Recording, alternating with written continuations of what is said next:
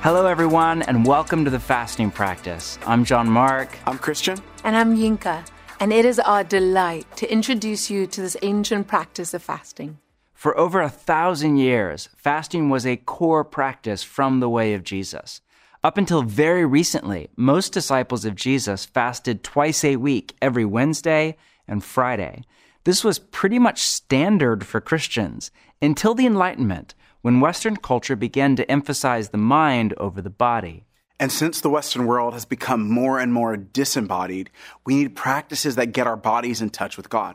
Fasting does just that. Now, one of the reasons we call this a practice rather than a spiritual discipline is because a lot of people equate the word spiritual with non-material. But the practices are something we do with our whole person, including our bodies. In the New Testament, Paul writes that our bodies are the temple of the Holy Spirit, the dwelling place of God. Practices like fasting aim to get us back in touch with our bodies and let them become a home for God. Like me, this practice will likely be new to many of you, and I'll be real, it might be hard at first. But let me tell you, if you push through, if you practice, you'll find a freedom and a joy in God that surpasses even the pleasure of good food. Over the next 4 sessions, our plan is to introduce you to 4 major reasons for fasting, as well as guide you step by step into this ancient practice. But before we begin, a practice like fasting may stir up all sorts of thoughts and feelings. So we open each week in triads, small groups of 3 or so people, ideally with the same gender, that you stay in conversation with over the 4 weeks of this practice. Take a few minutes to break into triads and talk through the following 3 questions. Number 1, is fasting a new practice for you in your discipleship? What experience do you have with it so far? Number 2, what fears or questions do you have as you begin practicing fasting? And number 3, what would you love to see God do in your life or your community through this practice? Take a few minutes to discuss.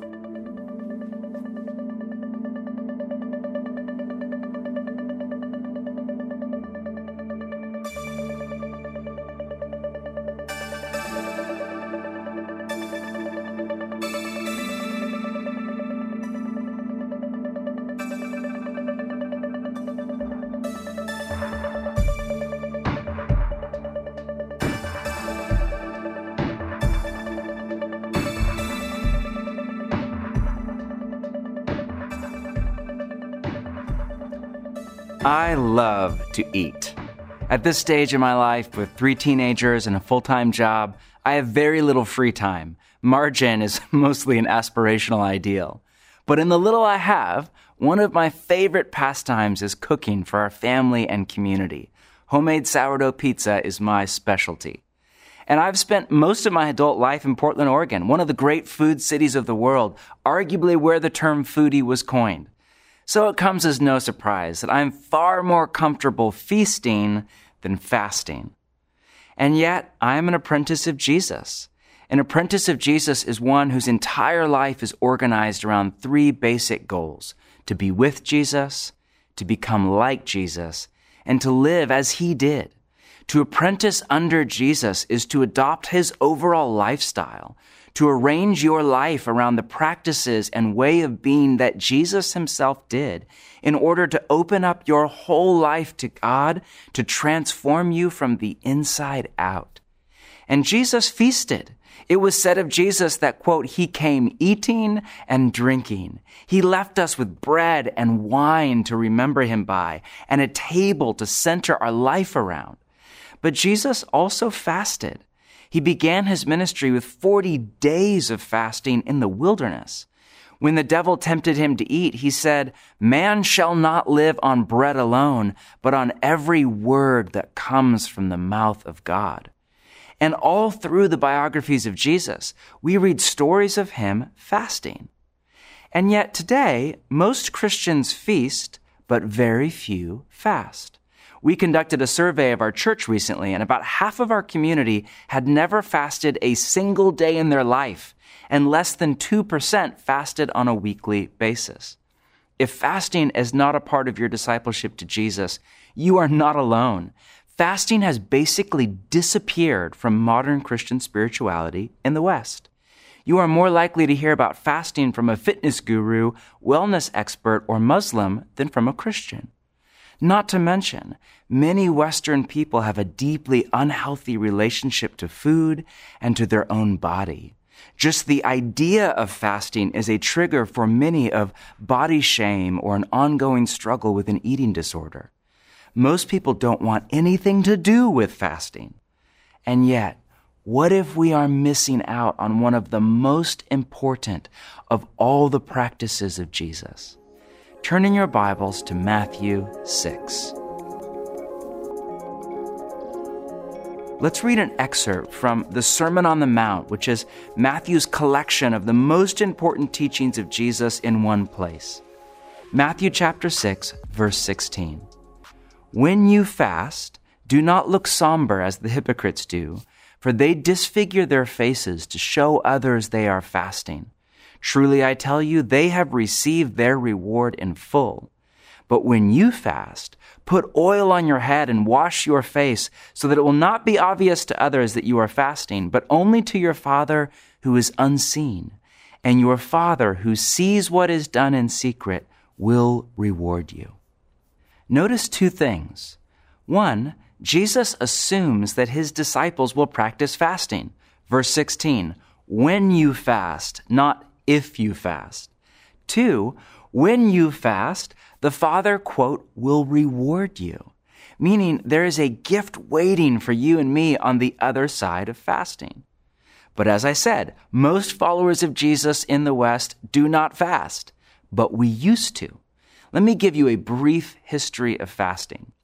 Fasting is a part of every major religion in the world, including Judaism, Islam, Hinduism, Buddhism, and most indigenous spiritual practices. But the first mention in all of human history of fasting as a spiritual discipline is in the book of Exodus, with Moses' 40-day fast on Mount Sinai, which is followed by a command for all of Israel to fast on the Day of Atonement, or Yom Kippur. Then there are stories of fasting all through the Old Testament.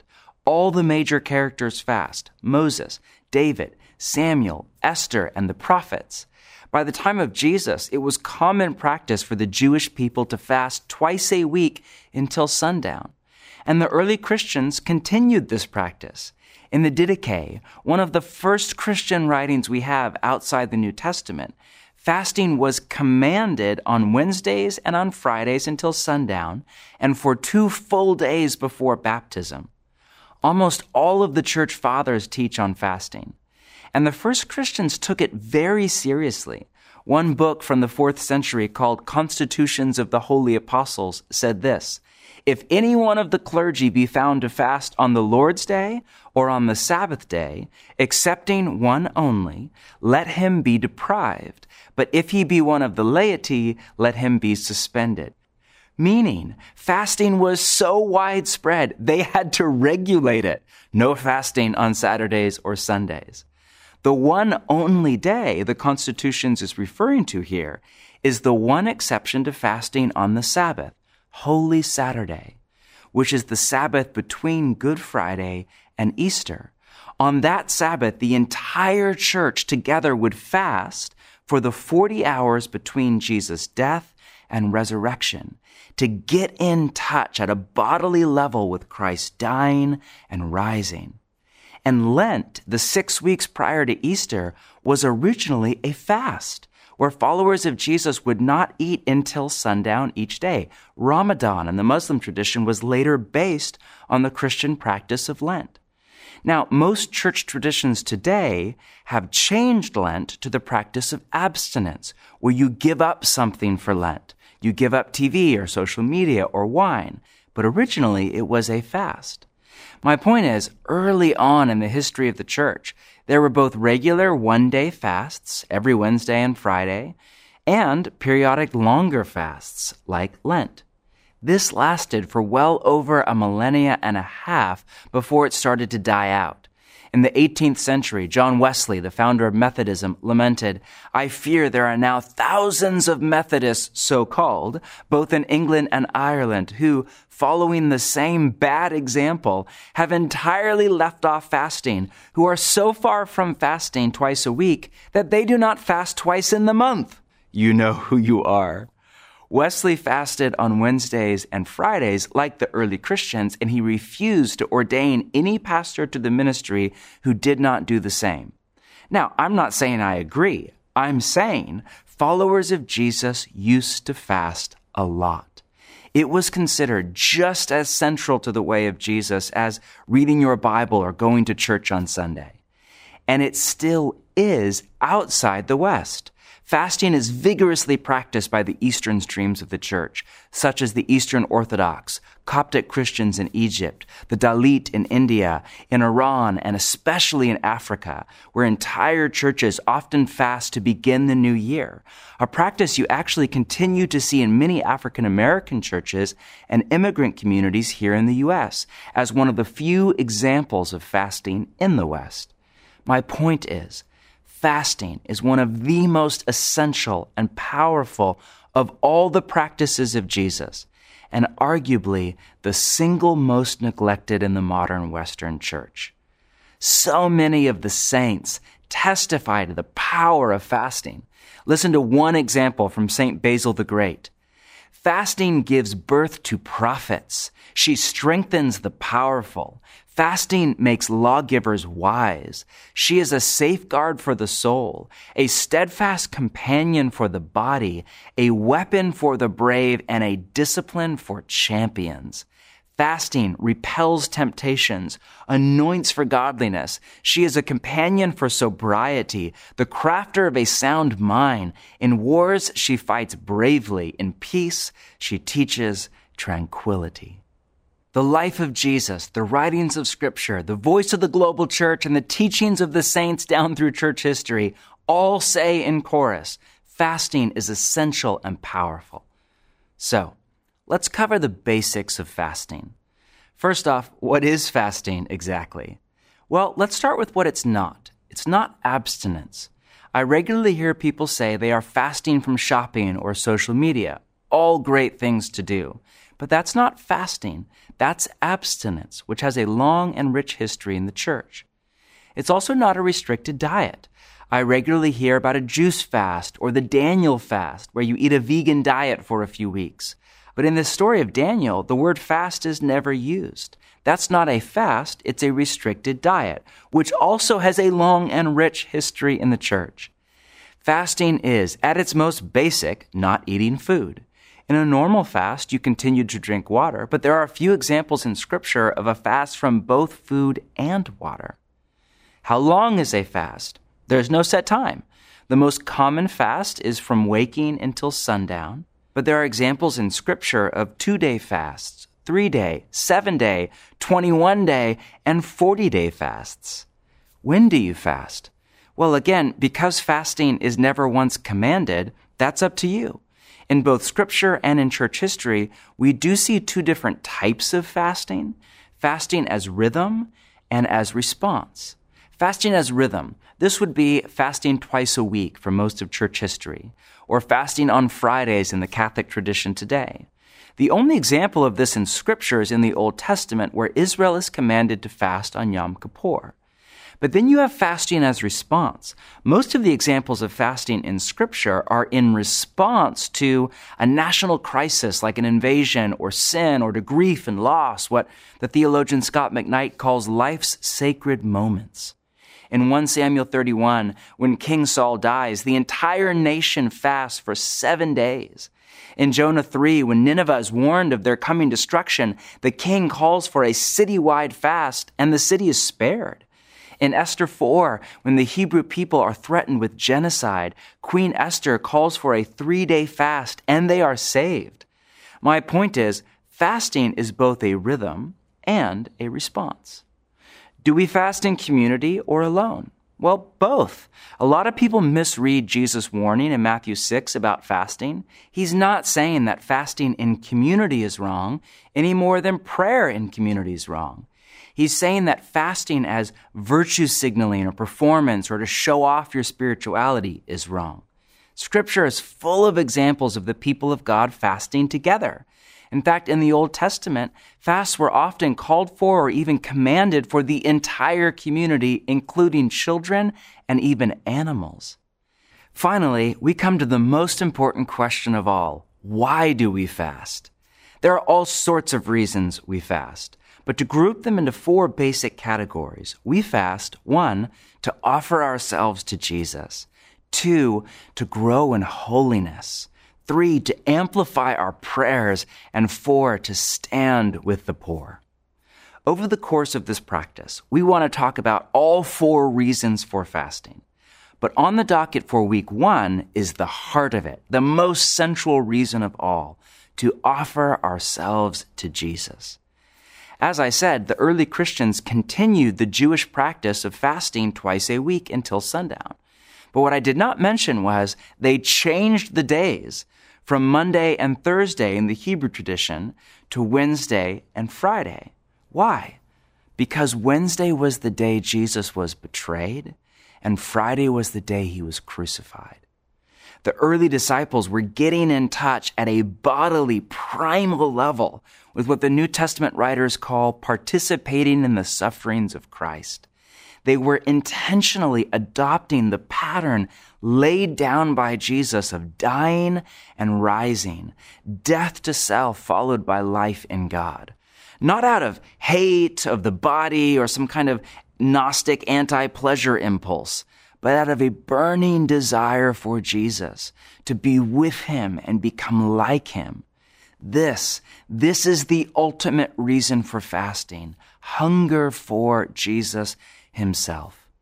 The Baptist preacher John Piper calls fasting whole body hungering for God. Think about it. What is hunger? Hunger is the feeling of wanting or needing something you do not have or desire more of. New Testament scholar Scott McKnight calls fasting body talk. It's a way of praying with your body. God, I hunger for you. I want you. I need you. Now, we may not feel hungry for God. If we're honest, we may feel apathetic about God. All the more reason to fast, as fasting has the potential to awaken the latent hunger within all souls for God. Fasting is, at the core, a practice to offer our whole life to God. I think of Paul's line in Romans chapter 12. In view of God's mercy, offer your bodies as a living sacrifice, holy and pleasing to God. This is your true and proper worship. Notice Paul's word choice. Offer your bodies, not just your heart. The word in Greek is soma, where we get the word somatic. It means your whole person, including your body. I grew up in a church tradition where much was said about giving your heart to Jesus, and that's beautiful. But he doesn't just call for our heart, but for all that we are. Part of the reason we emphasized the heart over the whole person in my church was because in the Western church overall, we've lost what Pope John Paul II called a theology of the body, which put simply is the truth all through Scripture that you don't have a body, you are a body. Or to be more precise, your body is a part of who you are. Jesus himself came in a body, a doctrine we call the incarnation, to save all of our body, a doctrine we call the resurrection. One day in the future at Jesus' return, what happened to Jesus' body will happen to the bodies of all his followers. We will be raised from death to life. In the meantime, our discipleship to Jesus must take seriously the body. The Apostle Paul famously said to the Corinthians, "Your bodies are temples of the Holy Spirit who is in you. Therefore, honor God with your bodies." Your body is a temple, a dwelling place for God. Therefore, what we do with the body, whether we honor or dishonor God, it matters. The body is the sphere where our discipleship to Jesus becomes real, where it's not just an idea or even a feeling, but a practice, or what Jesus called a way of life. One way to think about discipleship is as a disciplined attempt to get the teachings of Jesus into your body itself, into your neurobiology, or what we call muscle memory, so that when you are confronted with various situations, temptations, or you're cut off in traffic, or somebody criticizes you, Jesus' teachings just come out of you without you even thinking about it. And fasting is one of the best possible ways to get the teachings of Jesus into your body. And back to Romans 12, we offer our whole persons, including our bodies, to Jesus, quote, in view of God's mercy. Meaning we do this for him because of all he's done for us. We give up food because he gave up everything. We offer our body in devotion because he already gave us his for our salvation. We fast for all sorts of reasons, but this is the primary reason we fast. Not to get something from Jesus, but to give something to Jesus. What Paul calls worship, our love, affection, and devotion. To end, Jesus assumed his disciples would fast, but he never commanded fasting. Neither did the apostles in the New Testament. They all fasted, but they never laid down a regimen to follow. You don't have to fast. It's not required of you. But Jesus fasted, and then he said, "Come and follow me." Practices like fasting and prayer and Sabbath and more are how we follow Jesus, how we open our whole person to his grace to be transformed. It was not until I was in my mid-20s that I first started to experiment with fasting. I remember, I think I was 24, and I was standing in line at a coffee shop, and we were gearing up to plant a church, and I had this thought come out of the blue into my mind. I should do a 3-day fast before we start. And I would love to tell you that that 3 days was just heaven on earth. The heavens parted and it was me and Jesus. Honestly, the church plant went very well, but I was just hangry for 3 days. But that started me down the road to fasting on a regular basis. And as I gave myself to this practice, or to be more precise, as I gave myself to Jesus through this practice, I discovered what millions of followers of Jesus outside the West and in church history have long said is true.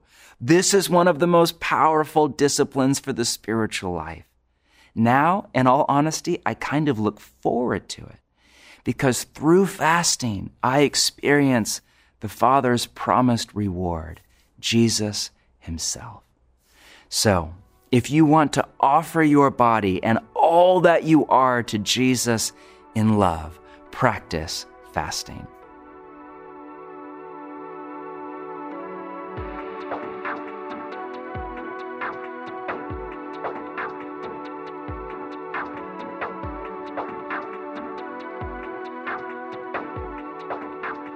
Circle up as a group.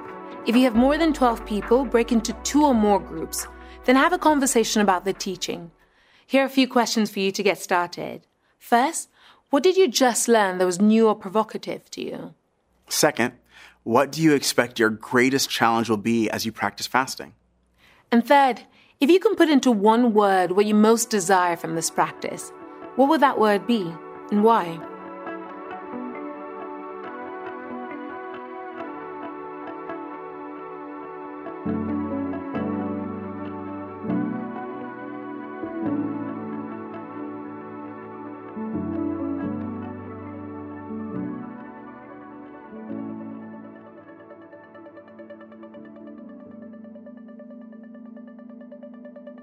Hi, my name is Noelle.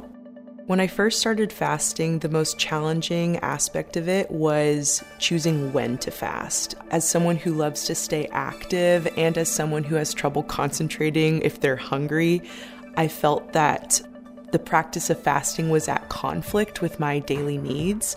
But over time, I've developed this sense of peace on the days that I've chosen to fast. I actually feel this spirit-led motivation to fast. Initially, I just started fasting as I need to fast. This is something that Jesus did. We read about it in the Bible so much. And so I chose to fast and felt radically transformed by that experience. I felt that I connected with God in ways that I had never connected with him before. Choosing to fast created this avenue to offer up my body and spirit to Christ. And I didn't have to worry about those needs, like when I would eat my meals or if I would need to work out that day. I had this trust that the Lord would give me that energy that I needed. And in times where I felt hungry, or if I felt tired, or if I felt frustrated at all from not eating, I would pray. And the whole point of fasting is to redirect your attention to God. And it truly does that, because as soon as your stomach growls, you're like, oh, I'm fasting today. I need to, I need to pray, or I need to think about Jesus, or I need to talk to God. And it works. Asking God for what you need, it happens. You ask God to feel full, and you feel full of the Spirit. It is honestly just a crazy experience of embodiment that I hadn't felt before, even as someone who is really in tune with her body already.